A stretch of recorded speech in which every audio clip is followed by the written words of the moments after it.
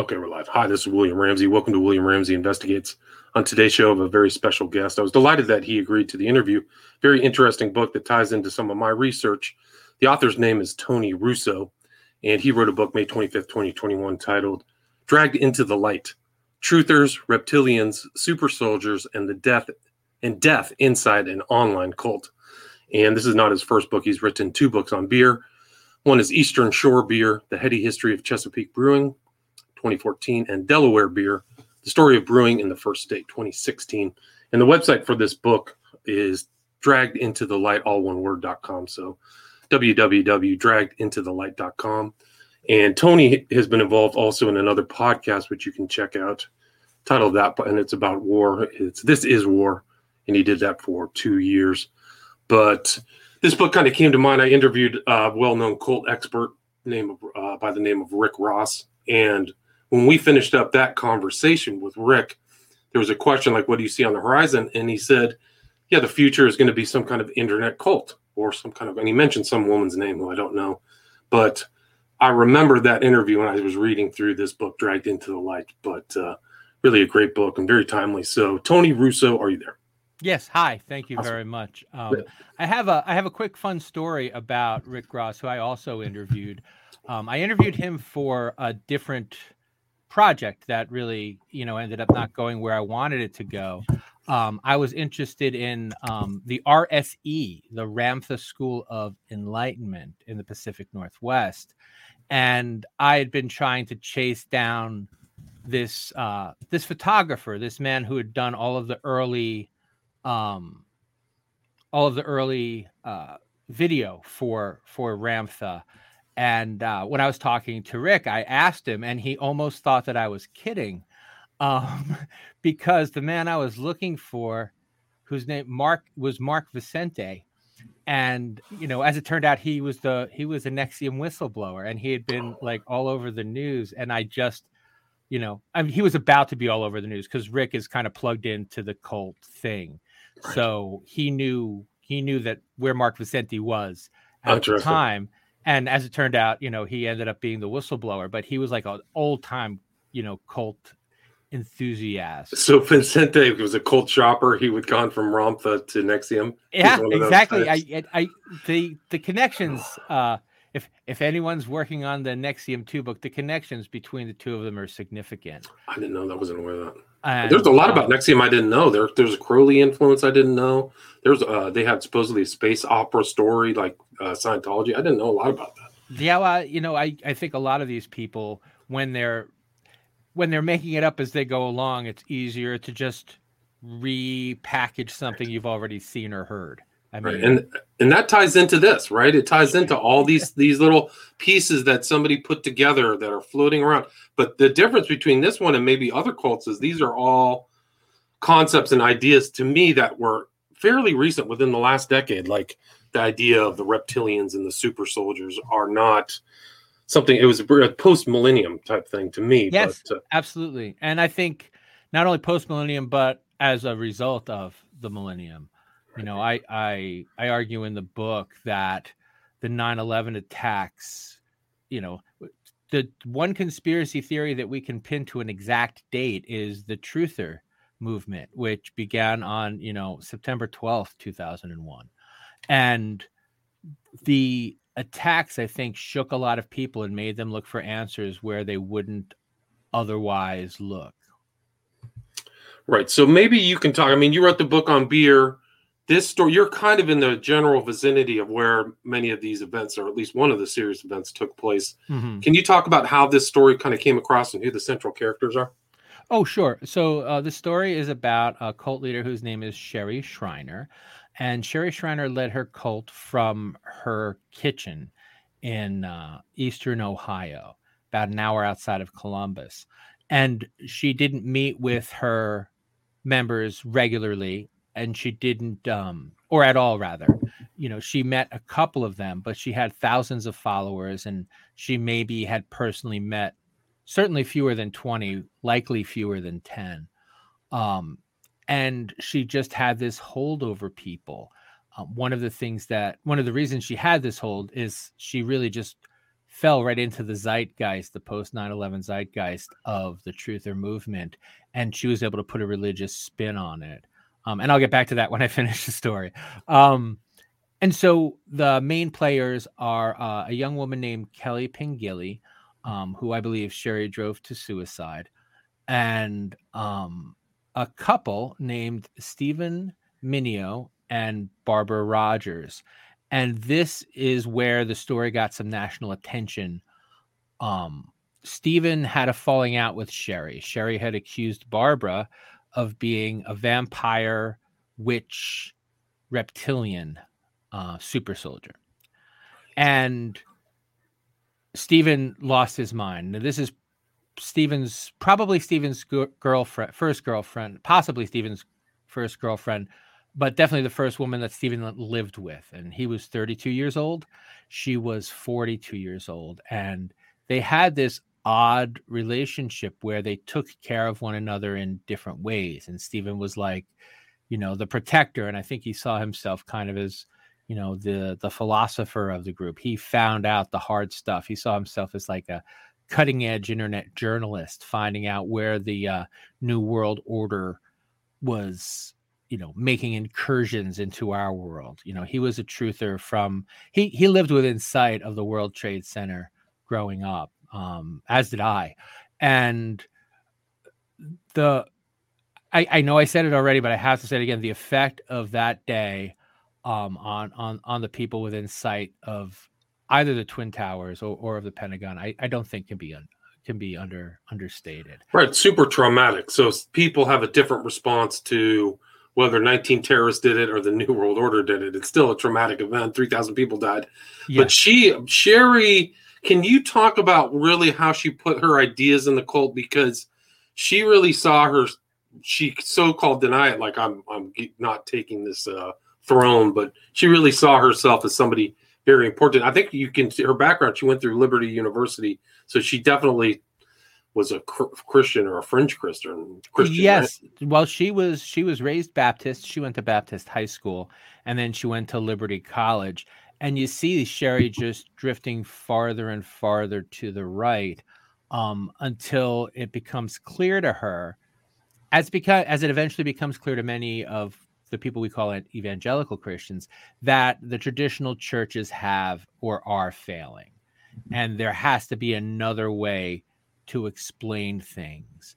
One of my theses is that two things happen. So after the 9/11 attacks, people said, okay, this is the beginning of the apocalypse. The world will end in 10 years. And then when we elected our first Black president, that became the kind of certainty that you think of as the sun coming out tomorrow. And when the world didn't end in 2011, I think people were absolutely shocked. And you see, this is when all of these conspiracy theories really kick into high gear. It's during the 2012 election, and all of these fringe movements are starting to gain attention in the mainstream. And Sherry was, again, kind of at the forefront of that as far as seeing where things were going and making them her own. I don't know how much she stole and how much she like lifted, but she did write books. So she was, I think you wrote in your book, she was really influenced by the Bible code. So she thought there was the secret code in the Bible, and she wrote about it, right? She has books. Bible codes reveal the coming UFO invasion. So she's got the Bible view, and it's kind of the evangelical view. You mentioned in your book that aliens are demons, right? Right. So the Bible code was a book written by, a legitimate, if misguided, journalist that said that aliens, time-traveling aliens, had been the ones to write the Bible, and in the Bible they left messages for us about our history. Sherry, that idea really appealed to Sherry, but there's a problem for many evangelicals, and that is that aliens, there can't be such a thing as aliens, because that implies evolution, therefore it can't be true. But they see aliens and they believe in the presence of aliens on this planet. So as a result, they have to re-engineer it. And what many, and this is not just Sherry, there are Baptists who believe this, that aliens are actually demons. They are from another dimension. That dimension is hell, but they're not from outer space. They're not from other planets. And that was Sherry's real big in, because once she was able to first that she was on the truther train, and then she picked up the Bible codes, which helped her to get some biblical legitimacy, and then she added, to make the Bible codes legitimate, she added that aliens, yes, there were aliens, yes, they provided the Bible codes, but they were either angels or demons. In this case, they would have been angels that provided the Bible codes. Right. But so she had this angel demon thing, and I think she said, or one time in your book, like 3/4 of the people are shape-shifting aliens. So that's what she was putting out. I think she was on Blog Talk Radio, which is really one of the first earliest kind of blogging things, and she was on Facebook. And I think it was either in your book or I saw it either in the documentary you were in, where they, like, she had a active Facebook post. But what is she? She was God's ambassador on Earth, right? So she talked to God. That was kind of her thing. Yeah. Right, and as her myth and power grew, she eventually claimed that she was actually God's daughter, that she had been with baby Jesus and baby Lucifer as baby angels together. And that's really in the book. And it's a hard read. That's Interview with the Devil. And that was her final book. And in that, she claims to have been transported to heaven to have an interview with Lucifer, and that God was going to make Lucifer tell the truth during the interview. Right. And that's actually kind of like the Mormon thing, is that Christ and Satan were spirit brothers in the pre-existence. So it has a little flavor, a little sprinkling of that. And if you're a Mormon, if you're in what I want to call here, like, normal religions with names, right, with specific, like Baptists, First Day Advent, Seventh Day Adventists, if you're in a group like that, and then you hear this slightly different interpretation, and you're looking for a higher truth that you don't feel you're getting in your traditional church, stuff like that really appeals. She hit a lot of the Old Testament with just enough of a twist that it appeals to people who might otherwise not be interested. Right. And I think that's the theme of your book, is that the old religion doesn't seem to stick. And so her things were very contemporary. She was seeding her ideas, super soldier, reptilians, clones, right? So, it was really something else how she put all together. And then she threw in another thing into the stew, some Wilhelm Reich too, right? Yes, the Wilhelm Reich. I don't know. Have you gotten a Wilhelm Reich before? Well, I have vaguely. He was actually kind of important on the left. I remember Robert Anton Wilson writing about Reich and Orgone, and also Burroughs. So they picked it up on the kind of the new occult kind of post-war ideas, but I don't know where she. And that was the genius of it. So there is this new age energy. It's called Orgone energy, and it was invented by this gentleman. His name is Wilhelm Reich, and he's a legitimate doctor. He's a psychologist. I'm sorry, he's a psychiatrist. He works with Freud.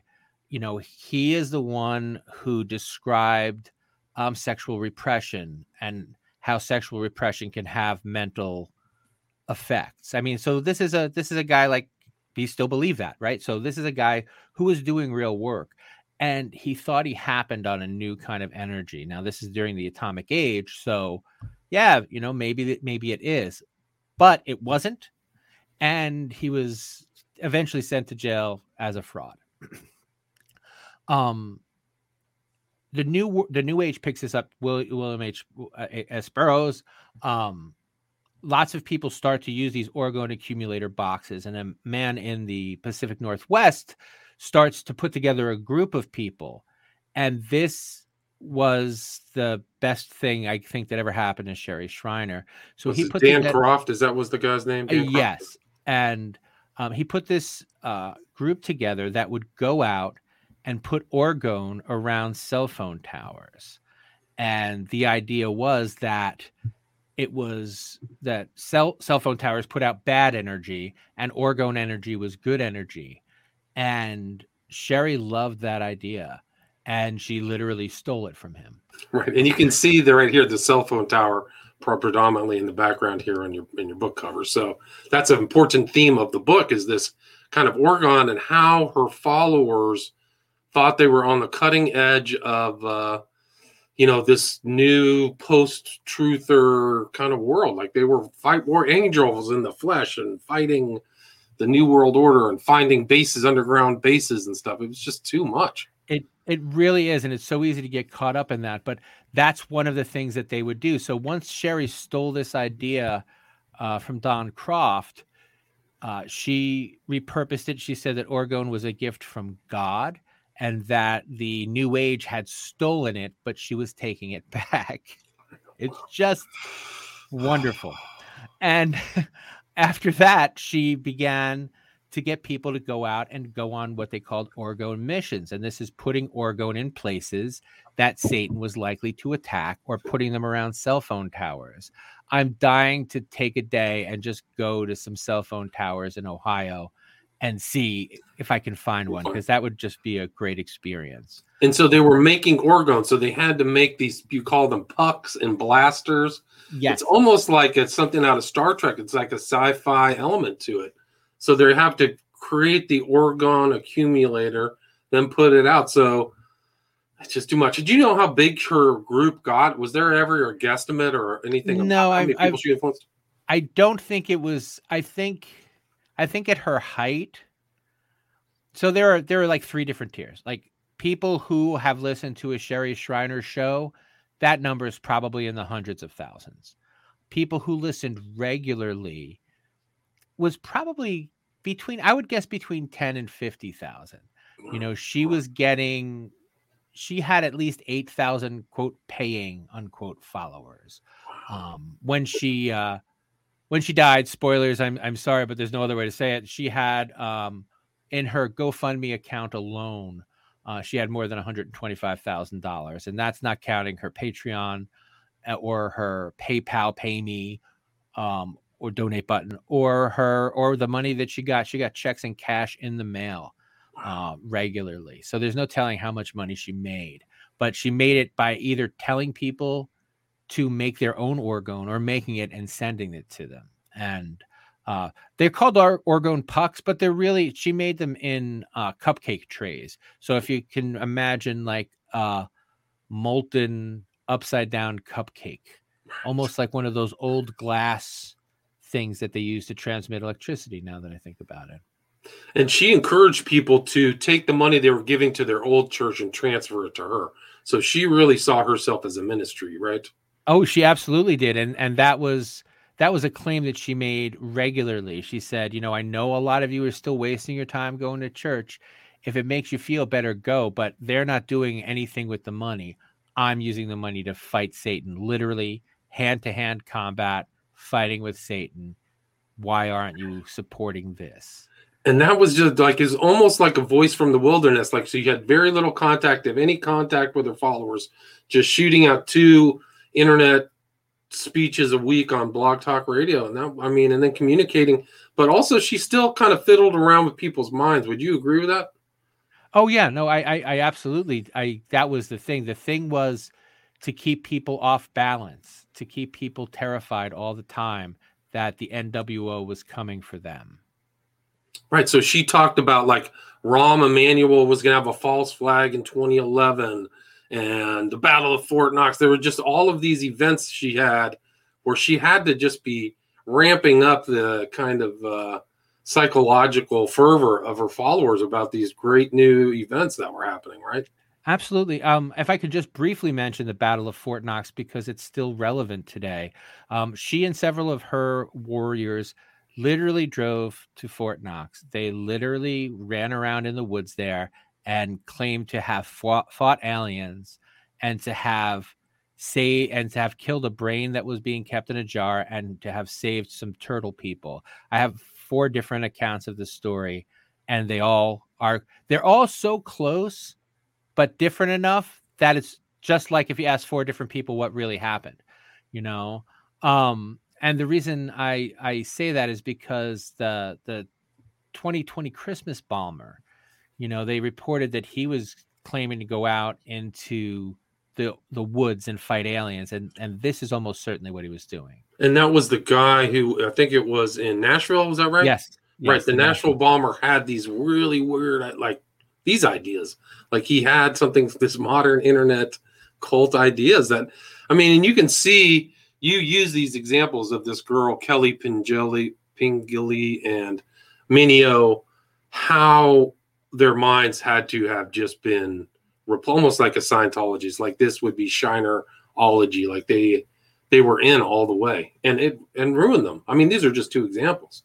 Well, and it ruined them because she kicked them out, and that was Sherry's really interesting thing. She would kick out people for no reason and claim that it was because they were FBI agents or CIA agents or aliens or demons or whatever. And it did 2 things. It made everyone suspicious of everyone else, but it also drove home the fact that she was under attack from the government. Right. The government was sending spies, and that some of the people you think are your friends are really spies sent by the government to hurt or kill me or to make me look bad. Right. And so she would kick out people who were paying. There's one gentleman that got kicked out. He paid her $5,252 a year. $100 a week was what he was sending. Wow. That's she just kicked him out for no reason. She said his wife was a spy and you're out. Actually, the idea was that he would either leave the wife, which happened a couple of times, or he would be out. And, sorry, please continue. Very few people are crazy enough to literally just divorce their wife over what Sherry told them to do. And there's kind of like in a lot of cults, there's ex-members that are ex-Shriners who have grouped together, right? Who have kind of gone through and realized something was amiss. Yes, but it is so strange. There's a group who call themselves the Curbside Warriors because they were Orgone warriors who were kicked to the curb.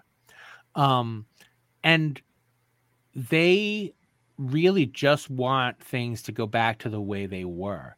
They really just want to not have been kicked out.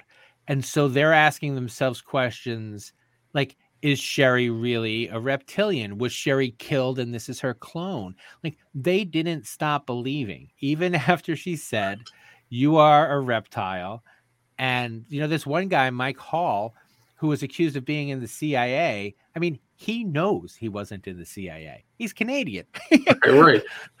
And so there were all kinds of lies like that. There was this thing you found out, like she said, the Super Bowl was going to get bombed at Candlestick, but there was no game there. You could prove that she was making it up. Yes.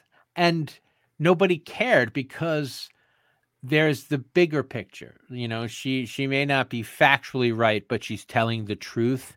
That again really appeals to people who are looking for something higher, deeper, more complex. And again, you have to remember, if you're charged with literally winning the War of Armageddon, you're important. You're not some schmuck in your basement posting garbage on the internet. You're fighting a war for the soul of humanity. That makes it a little easier to look at yourself in the mirror every day. Right. I mean, it really is incredible. She had that fake name too, Queen Shazarazi. So yes. They had this very ornate kind of worldview. And you taught, another theme in your book is alternate reality. Like she and her followers were in a completely different matrix of looking at the world after listening to her stuff, I think. Yes, and and that's the like I hate to quote myself, but I really couldn't find a better way to say it. If you think that I'm possessed by a demon, we're living in two different realities. You know, it's not a difference of opinion. It's not we can agree to disagree. If I can be gross again, and I apologize, there was a gentleman, the Christian surf school teacher who killed his two children in California. This is maybe a month ago, maybe a little bit more. And he knew he was killing his children, and he knew he was going to jail for it. But he also knew that they had demon souls and that he was saving the world, Right. and we don't take this seriously enough because, we think that, oh, well, he thinks that there's demons. Isn't that kooky? It's way more. It's so much more than kooky. It's a little terrifying. Right, but in Shiner's thing, you were a literal demon. You weren't just possessed. This was a demon in the flesh, right? Some of these Right, people. right. And so oftentimes they would say you were a reptile, and that meant that you were an actual reptilian overlord type wearing human skin. Right. David Icke is the big guy in England who's I think the most famous for believing that. Right. Or spreading that out there. And so the consequences are very severe. Like you have stories in your book that are terrifying, but some of these stories, you don't know how that's permeating society and how many people, how many kids have been lost, how many susceptible people. And one of the things, like another theme in your book, is the loneliness and kind of aimlessness of these people looking for something. So like they found something in Shriner, like they found that cause, that something to really gave them meaning. So Yes, you're it's kind of sad, not. very sad. Yeah, just not being alone, being a part of something bigger. I mean, one of the things that Mike Hall actually said was what he missed most about being in in with Sherry. They would never call it a cult. What he missed most about being with Sherry was this idea that he was important, that he was doing things.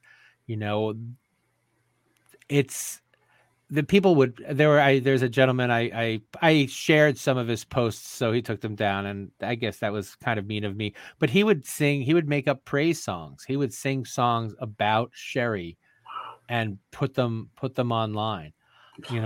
It was One of the things I highlighted a sentence from your book. I'm going to repeat it, but it was one of my takeaways from speaking to Shrinerites. You call them Shrinerites. One of my takeaways from speaking to Shrinerites and other fringe evangelical sects is how they behave like the churches they despise. Yes, absolutely.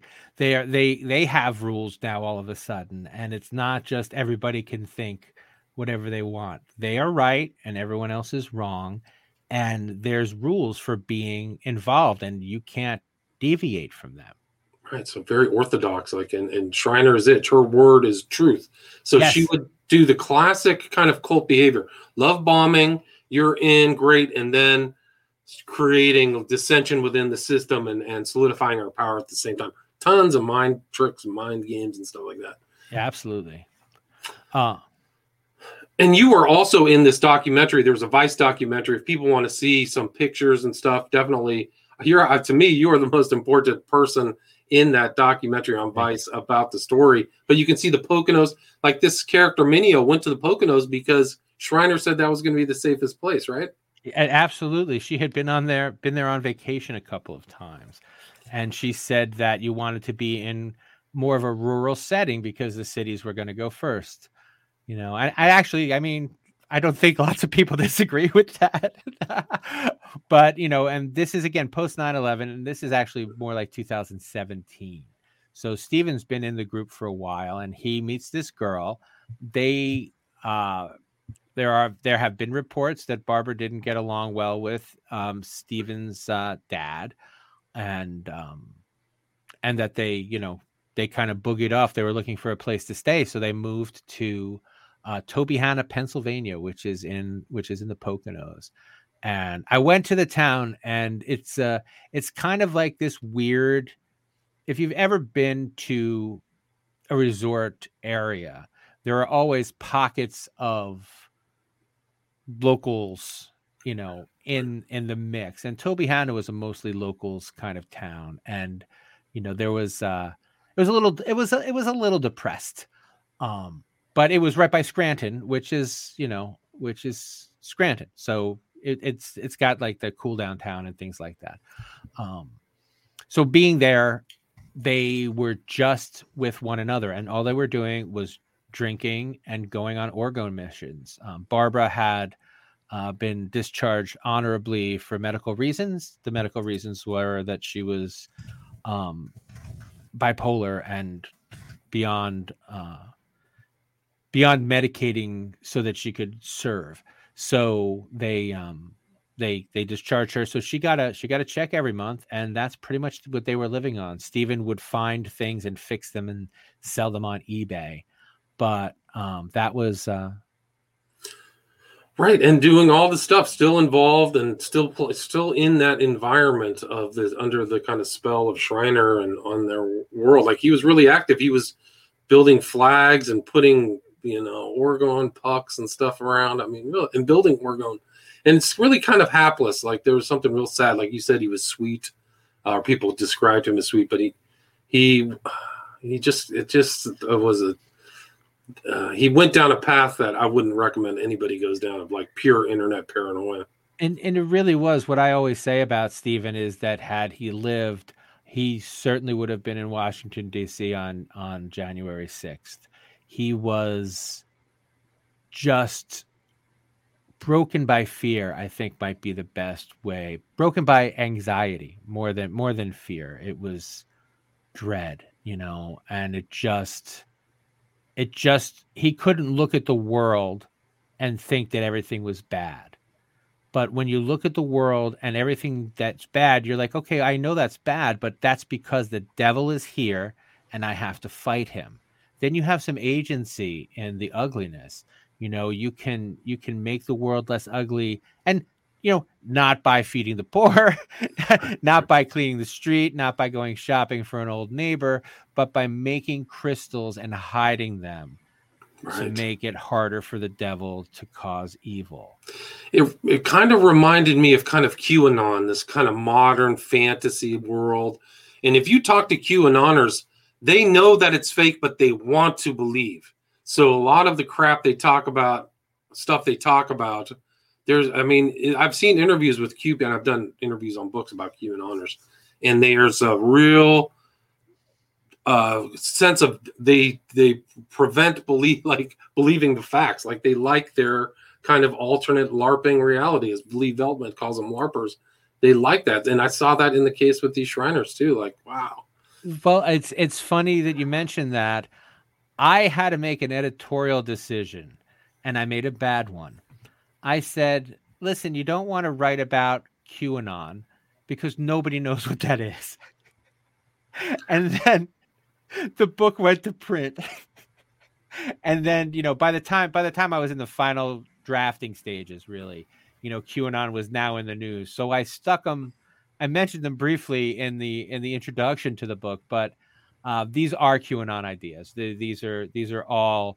If you've been following QAnon, there's very little in this book as far as conspiracy that's going to surprise you. You'll see that they take all these different conspiracies and believe in them all at once, even if they happen to be contradictory. Like, contradiction doesn't bother a truther.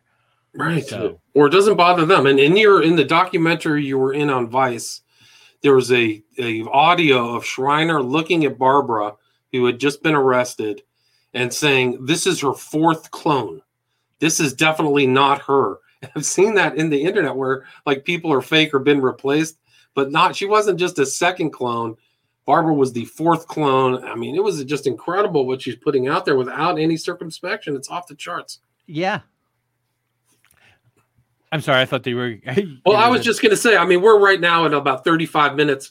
How would you like to wrap it up? I mean, there's deaths that are associated with this Shriner group. We didn't go into detail about that, but just the scariness. It really kind of is a harrowing book in the sense that these people really went down a far road that ended bad. And I also did another interview with a guy who was he was also kind of he wasn't a Shriner, but he got so far into conspiracies that it ruined his life. He just did not. Man.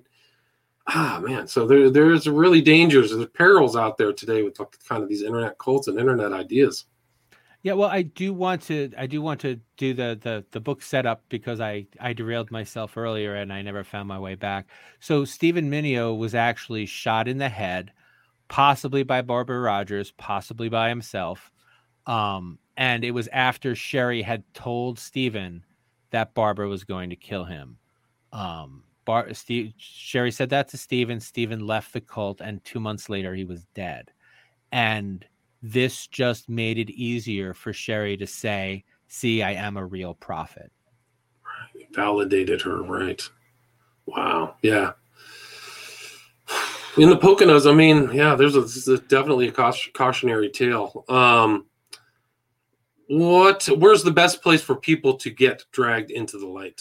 Well, I mean, you can buy it from your local bookstore. There's a place called bookshop.org. And if you're into that kind of support the local bookstore stop thing, you can buy it on Bookshop and they'll send a couple bucks to your local bookstore. Oh, nice. Or you can get it on Amazon. I'm not ashamed to say that my book's on Amazon. And your other books too. And then you did 2 years of podcasting too, right? This is War. Yes, This is War. I interviewed combat veterans about their experiences in Iraq and Afghanistan. It's not bingeable. And I think that's one of the reasons it's not on the air anymore. It prepared me for this book in that I don't want to use the word empathy because it's not empathy. It's believing that they believe, putting yourself in their shoes so that you understand that their feelings are real, which is different from feeling their feelings. But learning to believe that someone's beliefs are real, that they believe things they believe in the same way that you believe them, just makes it easier. It makes it easier to understand, not to understand, not even to accept, but laughing at someone because they think the president is a reptile isn't going to make things better. It's not going to help. Right. We have to find a way to bring these people back from the edge a little bit if we can. Yeah, and these are stories of people who went over the edge. I mean, it's amazing. Great book too, very timely. Again, the title of the book is Dragged into the Light: Truthers, Reptilians, Super Soldiers, and Death Inside an Online Cult by Tony Russo. And his website again is www.draggedintothelight.com. So you can check that out there. And you have your contact information through your website, correct? Absolutely. And in social media, I'm all by BY Tony Tony Russo. Yeah, and you publish on Substack too, right? Or I do. I have a Substack, and I write a lot about this book on my Substack. It's I'm actually preparing a podcast for mid-November that's going to deal with the book and with the other writing that I'm doing about cults and things like that. So do you have other projects on cults coming up? My next book is actually going to be a war memoir from one of the gentlemen that I didn't get to interview during the This Is War podcast. He reached out to me, and I'm helping him write his war memoir, I think. And then after that, back into cults. I want to talk about NESARA, the National Economic Reset. Right, and that was a theme in your book. That acronym you used, NESARA, too. That was like something that was on its way. Yes, that's what I was working on when I started this. So. Gotcha. Oh, that makes sense. I mean, yeah, you've done a lot of writing for that area too, right around Delaware. Yeah, I live on the Delmarva Peninsula, which is the place where Delaware and Maryland touch near the ocean. Yes, I'm a journalist, so I cover local things. I cover regional things. I like to write. It's funny. People ask what's my hobby. My hobby's writing. So you've had a lot of output because you've done a lot of local writing for newspapers too. Yeah, if it's been in print on the Delmarva Peninsula, I've written for it. Gotcha. A lot of local stuff. Yeah. Again, author's name is Tony Russo. Book title is Dragged into the Light: Truthers, Reptilians, Super Soldiers, and Death Inside an Online Cult. Thank you so much, Tony. Oh, it's been a pleasure. Thank you for having me. Stay there. Yeah, my pleasure. Stay there. All right, that's perfect.